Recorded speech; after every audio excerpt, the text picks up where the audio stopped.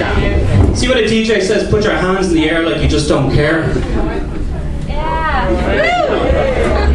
I can't do that. I just care too much.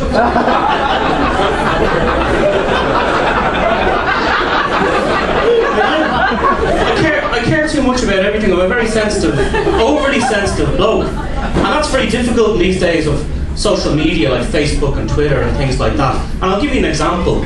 The other day I was looking through my Facebook feed on my wall or whatever it is you want to call it, and in amongst all of the George Takei photos and cat videos, statuses from other comedians saying, I rocked it last night! Even though I know you didn't because I was there and you died in your hole.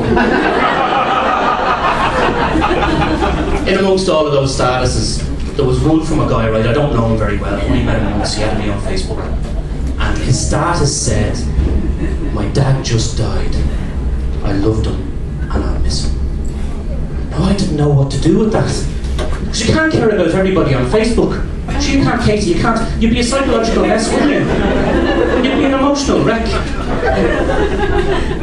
But then again, if you didn't care about it, you'd be an awful person, wouldn't you? If you didn't care about another human being dying, you'd be terrible. I thought to myself, what should I do? Should I write something underneath the status? He probably thinks that's quite inappropriate because I don't know him very well. Most certainly don't know his father.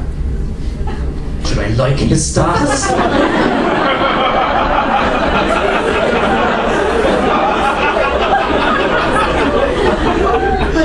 I agonised about it for hours and hours. Yeah, I just deleted the fucker. Who needs that shit? Oh, me. I work in Belfast. I hate my job. Shit. I think the thing I hate most about my job is when you go into the toilets in work and the overwhelming stink of piss makes it almost impossible to cry. The reason I cry in work is that I work with such terrible people. They're awful. There's a new girl started with us the other day. She's 19, I'm 40. We don't have an awful lot in common. And she came back in from lunch and she was trying to start a conversation with me, you know, because it's kind of awkward. And she says to me, Christian, I'm an Aquarius, what star sign are you? Now, I'm a Sagittarius, and I knew from that we wouldn't get on.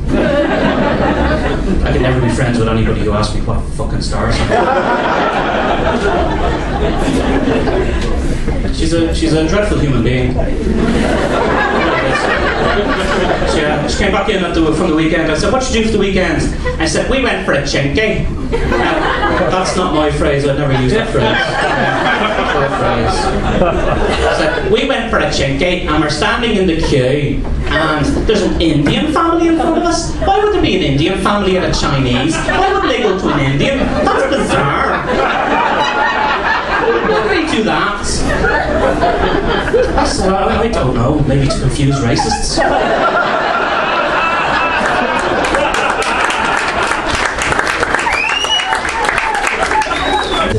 At Christmas there I went for a drink with a friend of mine. I say a drink, we went for 10 drinks, we were we went to say goodbye at the end of the night, and I came out of the pub and I said, Kevin, you know, Merry Christmas, have a Happy New Year, hug it out, bro. And he went, no, a handshake's good enough for me. And I was really rejected by that. I felt so hurt because I'm a very sensitive guy, as I said to you. 3 weeks later, his mother passed away, and I went along to the funeral. And I walked up to him and I said, Kevin, I'm very, very sorry for your loss. And I put my arms around him, and I gave him the biggest hug that I could. And I whispered into his ear, you hate this. But I love this. Ever since then, I've been addicted to funerals. Every day I go through the obituaries looking for new and interesting funerals to go along to, you know, not just for the hugs, but for the emotional intimacy as well. Some people at those funerals, they say to me, did you know my father well? I'll say, no, I didn't, but I felt it was important to come. And other people at those funerals say to me, didn't you delete me off Facebook? So yeah, would you like a hug? I've been Christian Talbot, enjoy the rest of the night. Cheers.